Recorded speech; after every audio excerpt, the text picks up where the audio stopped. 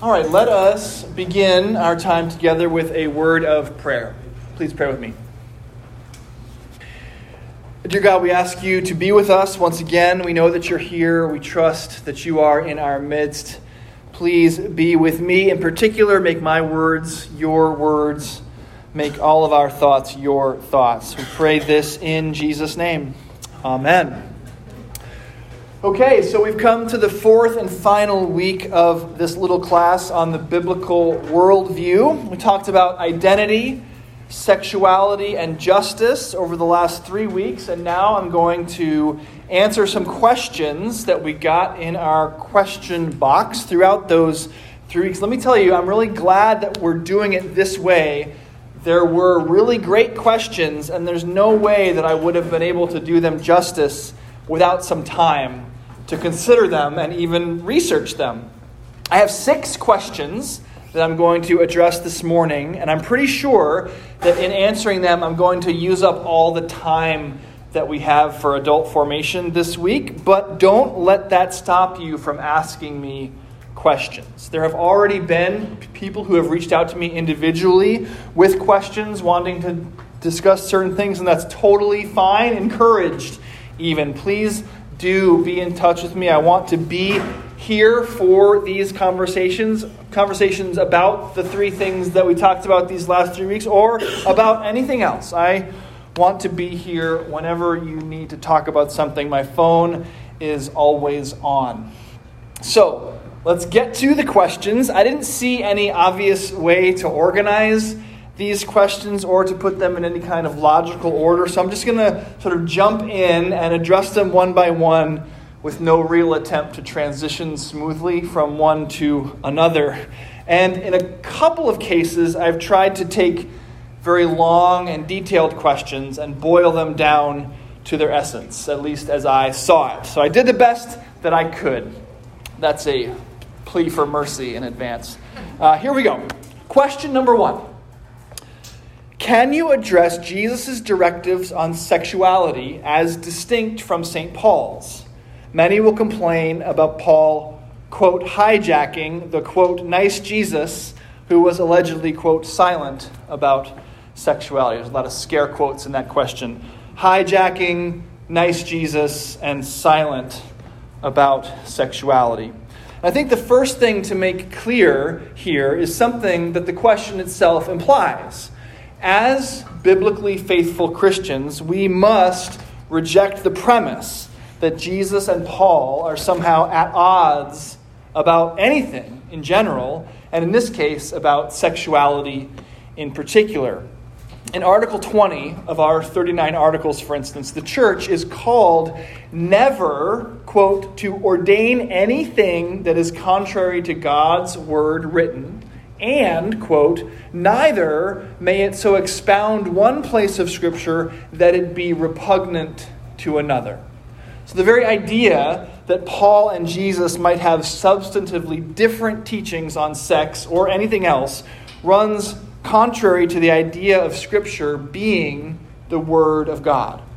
But I want to say that it's not just convictionally impossible. It's just something that we sort of know theoretically can't be true. It doesn't hold up to scrutiny either.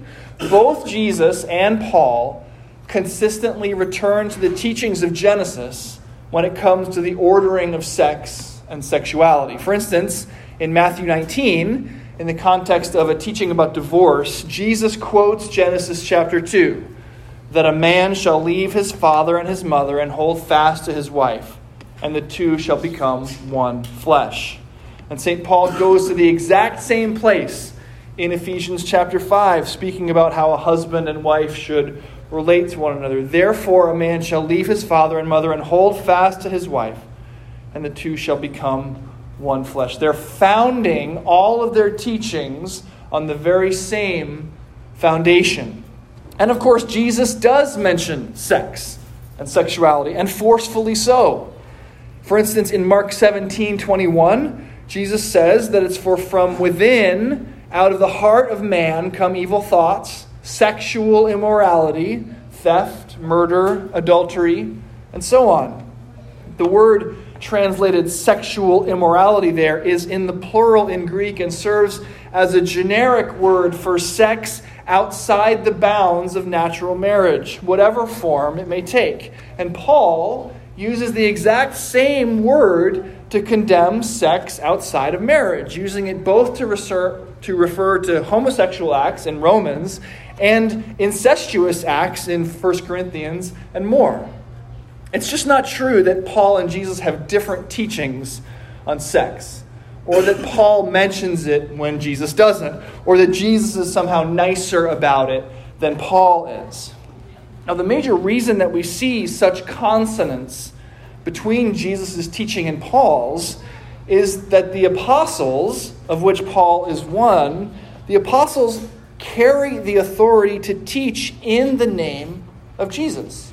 Jesus is the one on whom they found their teaching. Their teaching by the Spirit is the Word of God. Jesus is the Word of God. So in a sense, Paul taught what Jesus told him to teach. Indeed, it was Jesus himself who called Paul into ministry on the Damascus Road and then gave Paul the truths of God's Word. Paul himself acknowledges this in Galatians chapter 1. He says, "For I would have you know, brothers, that the gospel that was preached by me is not man's gospel. For I did not receive it from any man, nor was I taught it, but I received it through a revelation of Jesus Christ." Paul is saying, I teach what Jesus gave me. It does make sense, though, that their ministries would have different shapes and at times sound different. Paul's mission was to the Gentiles specifically, a different ministry than Jesus took on for himself. Nonetheless, the New Testament witness clearly sees Paul as Jesus' primary spokesman. To hear the words of Paul is to hear the sentiments of Christ. As the German theologian Ernst Käsemann put it, Paul taught what Jesus lived. So, the difficult sexual teachings of Paul come directly from the created order sexual teachings, the often difficult created order sexual teachings of Jesus. That a man and a woman are the only pair who, as they join together in lifelong marriage, can paint an image of the love that goes on in the Godhead. And that anything but complete sexual fidelity, including even lustful thoughts and desires, as Jesus difficultly teaches in the Sermon on the Mount, anything short of complete sexual fidelity is enough to separate humankind from God forever, outside of Christ's sufficient intervention on the cross. And that sufficient intervention, Christ and Him crucified, is what Jesus accomplished and what Paul relentlessly preached. Question number 2. How can I best relate to family members who identify as gay, trans, etc., but who also claim to be Christian?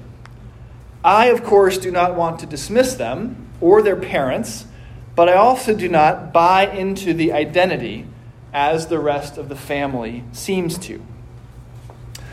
Now, the truth is that, as we discussed over the past several weeks, there is no such thing as an identity for a Christian other than new creation in Christ. Now, saying such a thing is true doesn't necessarily make it any easier to express to a loved one. The world has convinced many people that some particular thing about them, whether their gender expression or their skin color or their sexual desires or some other thing, that some particular thing about them is and should be constitutive of who they are. And I think that our calling is to do something that the world thinks and loudly declares is impossible. We are called to tell the truth and love people. Indeed, telling the truth is required. in order to be loving. We tell our children not to play in the street or stick utensils in electrical outlets, even if they want to do those things very badly, because we love them, not because we don't. The hard part comes when the loved one follows the world's advice about what to do with you, this toxic person who would deny their right to exist as they see fit and tries to cut you out of their life. If you spend more than a few moments online, you'll see this advice. You'll find someone recommending that all your problems will go away if you just cut all the toxic people out of your life. Recall when Jesus first meets Simon. Simon demands that Jesus go away. "Depart from me," he says, "for I am a sinful man." Now, Jesus' response is simple. He says, "Do not be afraid. From now on, you will be fishing for men." And Jesus says that to Simon, who becomes Peter, of course, and then simply refuses to leave. Simon says, "Depart from me," and Jesus does not leave. Peter becomes part of Jesus' family. Now, hear me clearly. You're not Jesus. Your words do not have the same creative power that Jesus' words have. Peter's submission to Jesus, though, of course, it was tortured over time, as we see in the scriptures, his submission to Jesus was immediate. Your family member, your loved one, may reject you.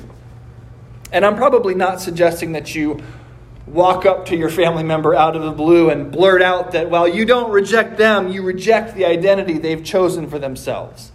Jesus was able to speak so bluntly to Peter because he had just, as you'll recall, performed this amazing miracle. And I think each one of us is called to discern, with the help of the Holy Spirit, exactly what speaking the truth in love looks like in a particular relationship. But I do think that that's the calling, to do a version of what Jesus did. Speak the truth and then refuse to go away. Keep calling. Keep writing notes. Keep sending messages. Keep loving. Too many Christians, I think, overemphasize one side or the other of Paul's injunction in Ephesians 4 that we speak the truth in love. We know that saying so well, but so many of us lean sometimes to one side or the other. Either we are so self-righteously excited to correct someone in truth that we forget we're actually called to love them, to identify with them and see ourselves as sinners too. Or we're so concerned about a human-created and ultimately false idea of love, which is something more like acceptance or affirmation. We're so concerned about that false kind of love that we fail to uphold the truth at all. I think that something like honoring the truth of God's word and refusing to go away from a fellow sinner, this is how we might be obedient to God's calling to speak the truth in love. We actually endeavor to do both. Tell the truth and keep loving. Question number 3. How ought we to think of side B gay Christians? In order to answer this question, I'm going to need to do some definitions. I got these definitions that I'm going to share with you now of side A and side B Christians from a website called Equip, which is findable online at equipyourcommunity.org, and a ministry that identifies itself as, quote, proudly and decidedly side B. So they're defining themselves when I share with you what a side B gay Christian is. Here are the definitions according to Equip. A person who has a side A perspective on Christian sexual ethics typically believes that God makes people gay. He blesses same-sex marriages in the same ways he blesses opposite-sex marriages. Most side A gay Christians believe that the Bible is not binding or prescriptive for a modern context.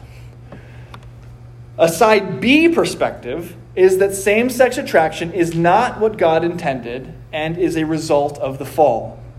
But we do not choose who we are attracted to, and there is no formula for changing one's attractions. There is no context for same-sex sexual or romantic activity that God blesses, so they are sins. God calls all Christians to a vocation of celibacy or marriage with someone of the opposite sex. So far, so good. It's the last sentence of the description that allows for the rub, though. The website says, side B gay Christians may identify as gay in a limited way, finding it helpful to identify with those of a shared heritage and similar life experiences. And it's this identification and whether or not it's limited that controls how we are to think of side B gay Christians. For the Christian, as I've said, there cannot be any identification outside of new creation in Christ. There are true things about us, of course. I'm tall, I'm white, I am an American, but none of those things are my identity. Neither is my sexuality, my heterosexuality. In my experience, when people, gay, straight, or otherwise, allow something that is true about them to become part of their identity, even in a supposedly limited way, that thing grows and grows, often metastasizing and beginning to take over the identity altogether. Identity is a lion masquerading as a kitten. We think we can control it, that it will obey us, but it is in fact prone to devour us whole. Our identities must be ruthlessly single-faceted, as the song goes, in Christ alone. So how are we to think of, quote, side B gay Christians? Well, simply as Christians who are struggling with same-sex attraction. This is how our College of Bishops has asked us to think about them. I'll refer you here to their pastoral statement on sexuality and identity that you can find on the reading list. We are blessed as members of the ACNA to have leadership who has given us godly direction on this exact issue. Their counsel is simple. We are to think of them as Christians struggling with same-sex attraction, not as gay Christians or side B Christians, but as Christians struggling with sinful desires. Sounds familiar, right? Sounds like you and like me.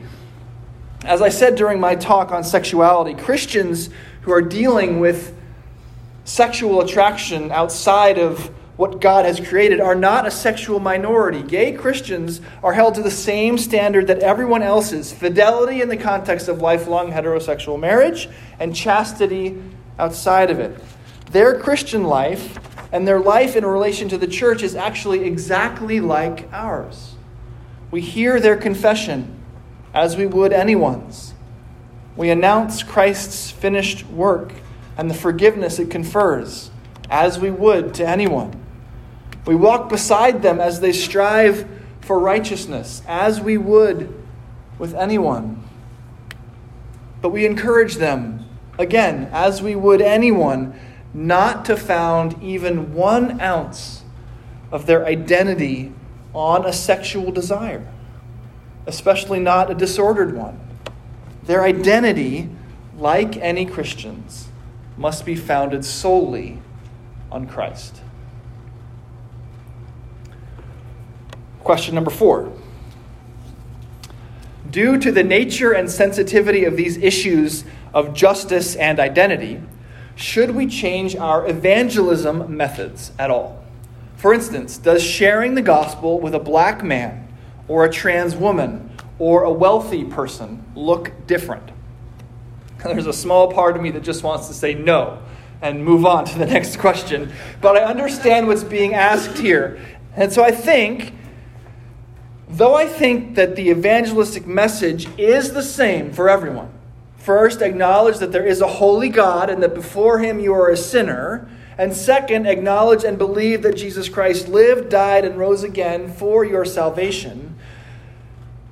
I think that even though that's one evangelistic message for everyone, since that message is almost always couched in terms of a relationship, the sharing itself might change depending on the person to whom you're talking. Imagine it like this. When Billy Graham preached to a stadium full of people, he preached one message, not dozens. He called all to repentance and all to salvation in Christ's name. He didn't have one message for the rich, one for the poor, one for the Republican, one for the Democrat, and so on. But I imagine that if Billy Graham was talking to one person, he might potentially change how he said things in order to better reach that one person. St. Paul acknowledges as much in Corinthians chapter 9 when he says that, quote, "Though I am free from all, I have made myself a servant to all, that I might win more of them. To the Jews I became as a Jew in order to win Jews. To those under the law I became as one under the law, though not being myself under the law, that I might win those under the law. To those outside the law I became as one outside the law, not being outside the law of God, but under the law of Christ, that I might win those outside the law. To the weak I became weak, so that I might win the weak. I have become," he says, "all things to all people, that I might by all means save some. I do it all for the sake of the gospel, that I may share with them in its blessings." Paul becomes all things to all people in order that he might share the one gospel message with them. But I don't think that means there's a gospel presentation for a black man or a gospel presentation for a trans woman. It might mean that there's a gospel presentation for Steve, your friend, or for Tracy, or for that person you know, or whomever. But people are not reducible to their characteristics. Perhaps the prostitute Mary Magdalene and the tax collector Matthew needed to be spoken to in different ways. But that doesn't mean that every prostitute or every tax collector is the same, except in one profound way, of course. They all need to be introduced to Jesus. Evangelistic interactions are aimed toward the same ultimate goal, to show someone their need for a Savior and then to introduce them to that Savior. So my answer here is yes and no. Depending on your relationship with the person you're sharing the gospel with and who they are, the specific nature of your presentation might change. The place you start, the obstacles you might need to overcome, the illustrations you might use may be specific to that person. But the gospel itself does not change. In Hebrews 13, we are given the great comfort that Jesus Christ is the same yesterday, today, and forever. He is also the same no matter who is being told about him. Question number 5. For Christians who are seeking biblical justice, how should we respond to the biblical concept of ancestral sins? 2 Samuel 21 seems to provide an example. Let's assume that I know my ancestors, who were slave owners, used their wealth to oppress and steal from the ancestors of others, slaves my family owned in this country.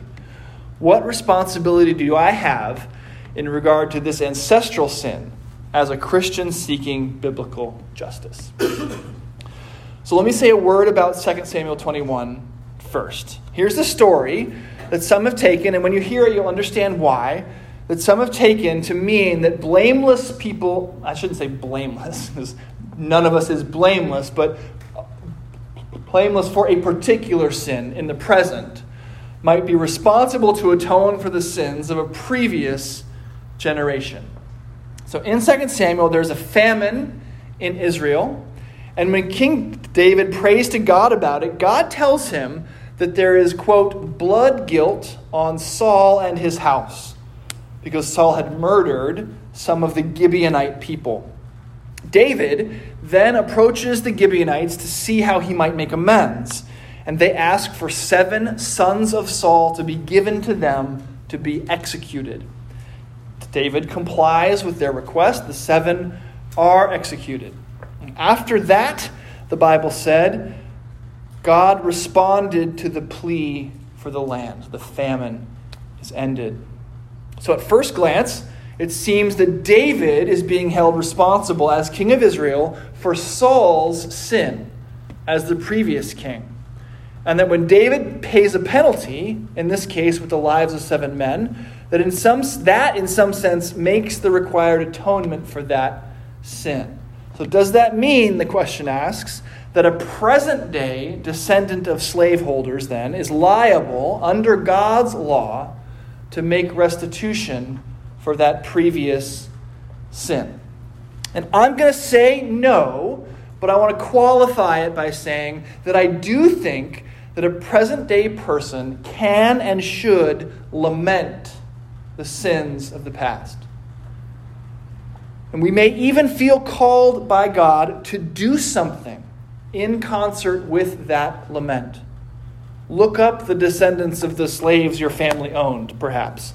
Give money to organizations dedicated to financially helping people whose families were unjustly held back by slavery in America's past.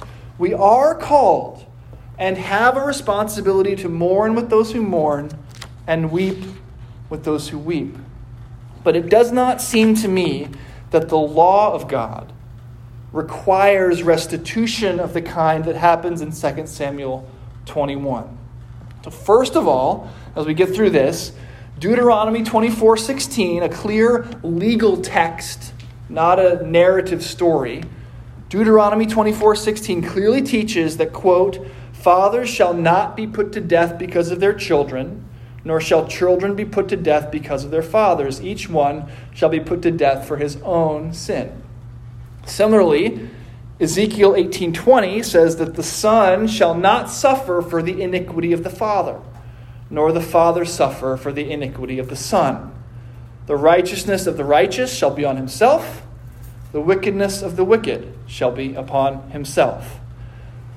I think that narratives, such as what we find in 2 Samuel 21, have to be treated in a different way than clear legal teaching.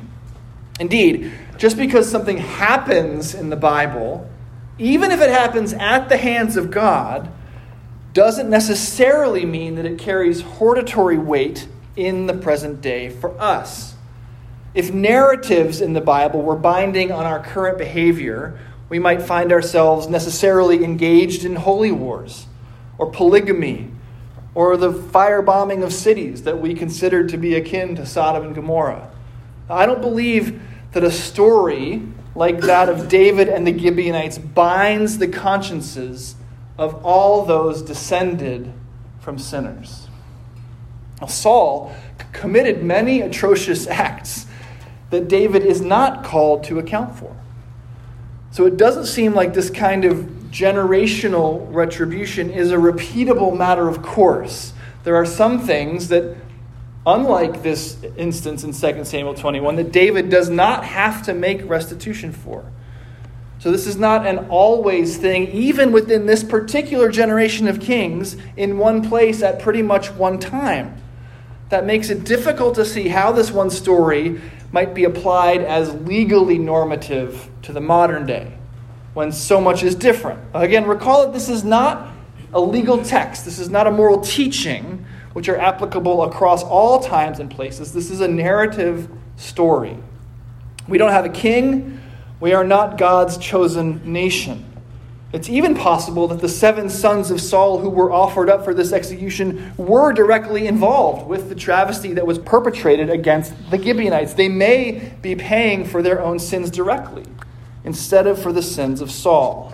And there was also certainly a special covenantal relationship, which is noted in Joshua chapter 9, between Israel and the Gibeonites specifically, which makes this even more likely to be a unique historical case, inappropriate to generalize widely from. In any event, our consciences are bound to be impartial. This is the teaching of the Scriptures. Now, the Holy Spirit may well move, and probably will move, in our hearts to be caring for those less fortunate than ourselves, including those who are less fortunate because of the sins of the past, including sins our ancestors committed in the past. And I'd expect the Holy Spirit to move in the hearts of the church, and that would look like compassion and generosity. But those are the fruit of the Spirit, not works of the flesh. They are brought forth by the work of the Holy Spirit in the life of the believer, not by the application of the law. So listen to God. Pray. Follow the leading of the Holy Spirit as you love your neighbor as yourself. Question number 6. How should we respond to the objective truth of intersex conditions, in which genitalia and other features do not seem to line up cleanly with one of the two sexes?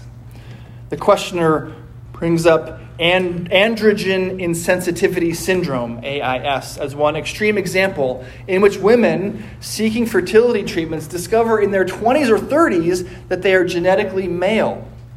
So basically the question is, well, God made us male and female. How are we to think about individuals who, for clearly biological reasons, do not neatly fit into one category or another?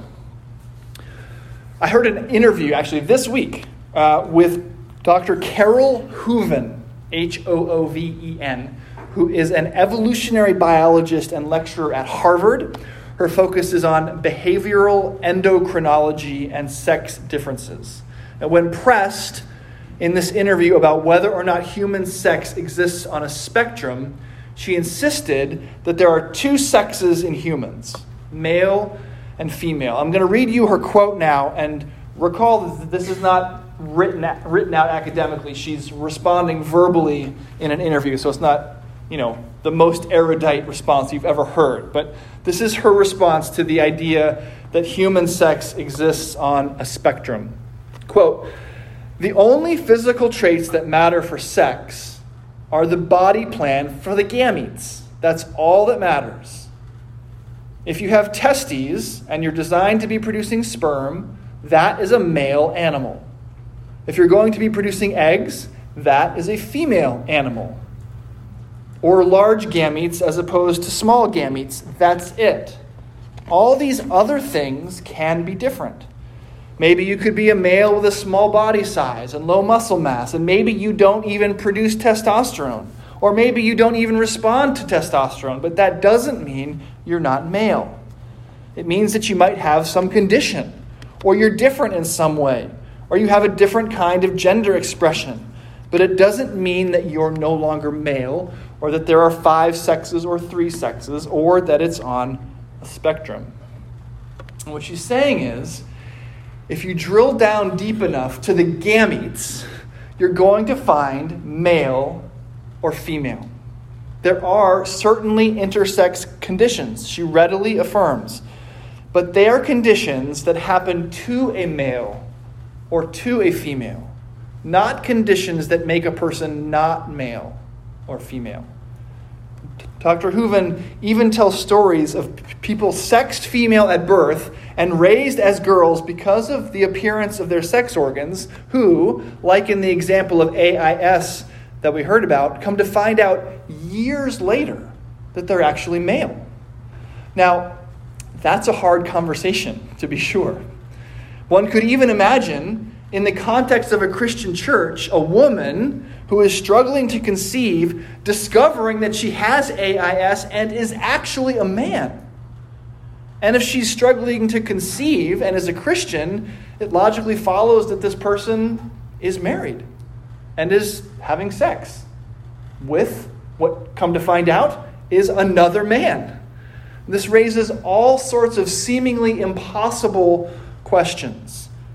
Does this person who has just discovered he is a man need to have his marriage annulled?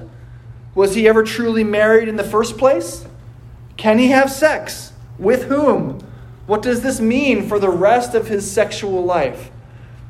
Now, I don't know how to even begin having such a conversation except in a church, except under the care and protection of the Holy Spirit, except in a situation where it is clearly understood by all parties that all have sinned and fall short of the glory of God, that all of creation is groaning in sin and crying out for redemption, and that Christ's saving death and resurrection is sufficient for every broken person, every broken body, and every broken relationship. I do think that it's worth remembering that though AIS and other intersex conditions will certainly lead to hard conversations, all the conversations that Christians have about sex are hard. Even the most, quote, normal of sexual situations, a man and a woman in a lifelong loving union. Those of you who are engaged in this, quote, normal sexual situation will know how difficult the conversations sometimes are, even without any other complicating factors. And there are almost always other complicating factors. Even in the simplest of situations, we're asking people to give themselves to each other sexually, to serve each other and no one else with their bodies, and to be pure even down to the level of their thoughts. All of our sexual conversations are hard. That doesn't mean that we can't have them. So when we think of intersex people, then, we must first, of course, care compassionately for them. But as I've said several times this morning, we do that because we care compassionately for all struggling people. Jesus told us that in this world we would have struggles. And intersex is a difficult one, to be sure. But let's not make the mistake of assuming that the more common or socially normalized struggles that we see every day are less difficult. Let us take heart, as Jesus called us to. He has overcome the world. Okay, so those are the 6 questions that I got. And as I said at the beginning, please don't consider these issues closed. We won't be addressing them regularly on Sunday mornings. We're still going to be about the word proclaimed, the sacrament received, and the scriptures opened. But these are definitely the things that the world is going to continue to talk about, and I'll be available to talk about them too. I should also say how grateful I am to the vestry, the staff, and other leadership of Grace Church for supporting me through the conception and execution of this class, for their encouragement, for their biblical faithfulness. A few of them were even willing to look over all the talks and these answers to the questions, lending another set of eyes to make sure that as best we can be, we are faithful to God's proclamation on these topics. It would, of course, certainly be my job and calling to address these issues, even if our vestry wasn't in 100% agreement, but we can praise God that our lay leadership is unified on these issues. We talk about them at the vestry and staff level. We pray for God's guidance and are committed to founding everything we do in this church on the solid rock of biblical witness. Speaking of biblical witness, we're certainly not stopping now. Next week, Brian Lilly will be starting his class on the pastoral epistles, 1st and 2nd Timothy and Titus. It'll happen right here, this time and place, 11 a.m. after the worship service. Please come and study the Bible with us. For now, let's pray.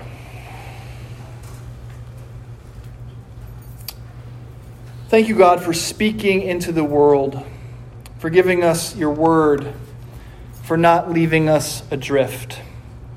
Help us to understand what you've said.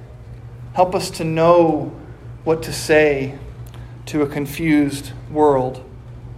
Help us to be the city on a hill that you've called us to be. Help us to be the salt of the earth and a light to the world. We know that it is only in you that these things are possible. Please bless this church. Make your word go out from us and accomplish its purposes. Redeem us when we fall short. Remind us that in Christ you are reconciling the world to yourself and that your mercies are new every morning. We pray this in Jesus' name. Amen.